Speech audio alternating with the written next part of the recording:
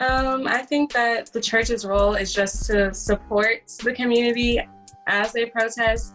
The Bible talks a lot about injustice and speaking up for those who can't speak up for themselves, defending the poor, just like doing the right thing, do what's just, do what's righteous.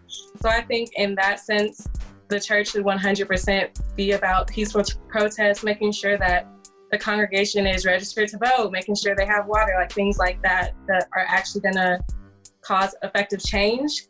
But I also think that the people that are protesting should remember how much the Bible talks about anger and hate and how sometimes those emotions are driving you forward and how that should never be the case, because at the end of the day, justice and revenge is God's to take. He says, there's going to be a war. It's not really about race at the end of the day. It's about good versus evil and how we already know that good is going to win, God is going to win. So I think the church should just be supportive in peaceful efforts and just try to remind everyone that getting angry, it's not really the place for it. Just be peaceful and, like she said, focus in your efforts, and that will hopefully cause change.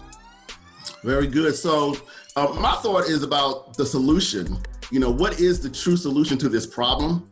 And the Bible is the answer to that. Love is the solution to this problem. God commanded us to love him and to love your neighbor, your people.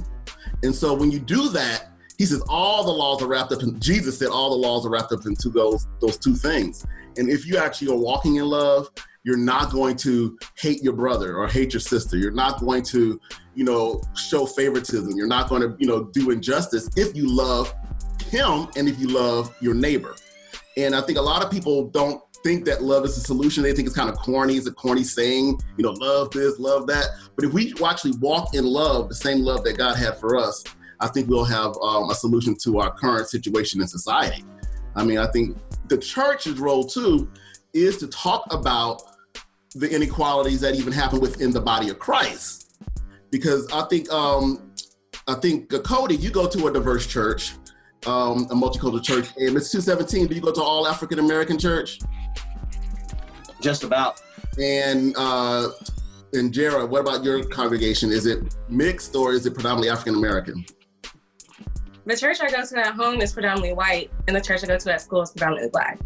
Okay, so you got spectrum. And my church is diverse too. We have over 60 different nationalities that go to our church. And but one of the things is my pastor, he's white.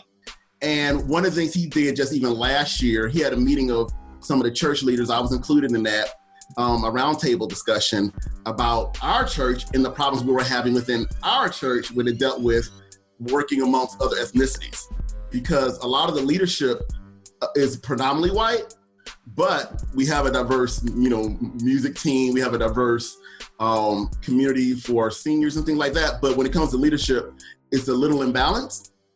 But one of the things that we had to talk about is what are some of the problems we're experiencing as a local church. And then he actually spoke and brought that to the congregation several Sundays in dealing with that issue. So he was even trying to, deal with the body, the local body, so then that when they go out, that they could also share that same message to their communities or in their neighborhoods. So I think churches is definitely should be involved in our protests that we have, but it's the way we do it. And I think we should be the light.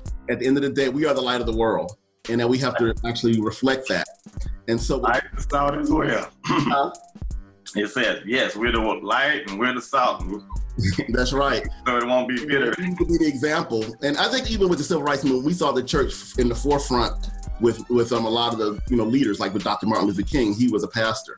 And so, and like you said, Ms. 217, you're not trying to be, Martin Luther King. And a lot of people can't be Martin Luther King, even in this particular, protest. So I think we need to know our place as well. And even as believers, we should ask God, what do you want me to do at this moment in history? And then let the Holy Spirit lead you at the end of the day. And that's a good point that you're saying. And it seems that we're all saying the same thing from different angles. Is one, Mr. 217 said, we're not Martin Luther King, which means that we're not going to have the role as the next person. So we have our own role. The mention from Jara speaking about love, her connecting with people, which you all said love as well. And the approach that Cody said as well. So we all are like, as we talk about, we're the body. So we all doing separate roles, but working as one unit.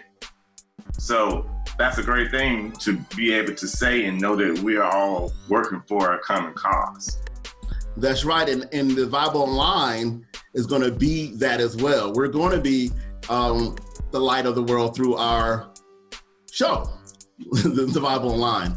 And for our viewers, for our listeners to this podcast, this is our last podcast because we're actually going to be launching the VYBE Online series next month in July. The goal is to actually launch it next month. So this is the last one you're going to hear from us, from me and Michael particularly, because now you're going to hear from our team, our great hosts, from Mr. 217 to Cody Childs and from Jared Childs, and additional correspondents as well who are part of the team that you'll see in the next few months. So we're excited to get started, and I want to encourage everybody to visit our website. Michael, you talk about that. Yes. We want you to be a part. Now, here's your time to be a part of what we're doing, to join in. We need your support.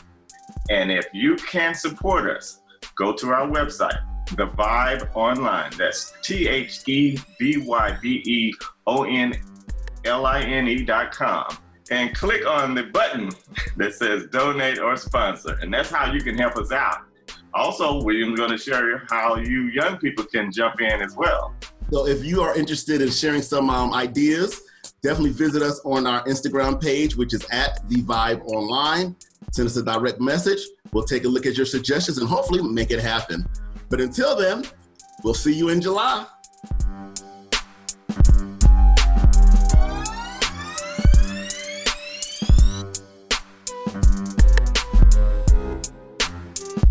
It's all about the VYBE TV show and online.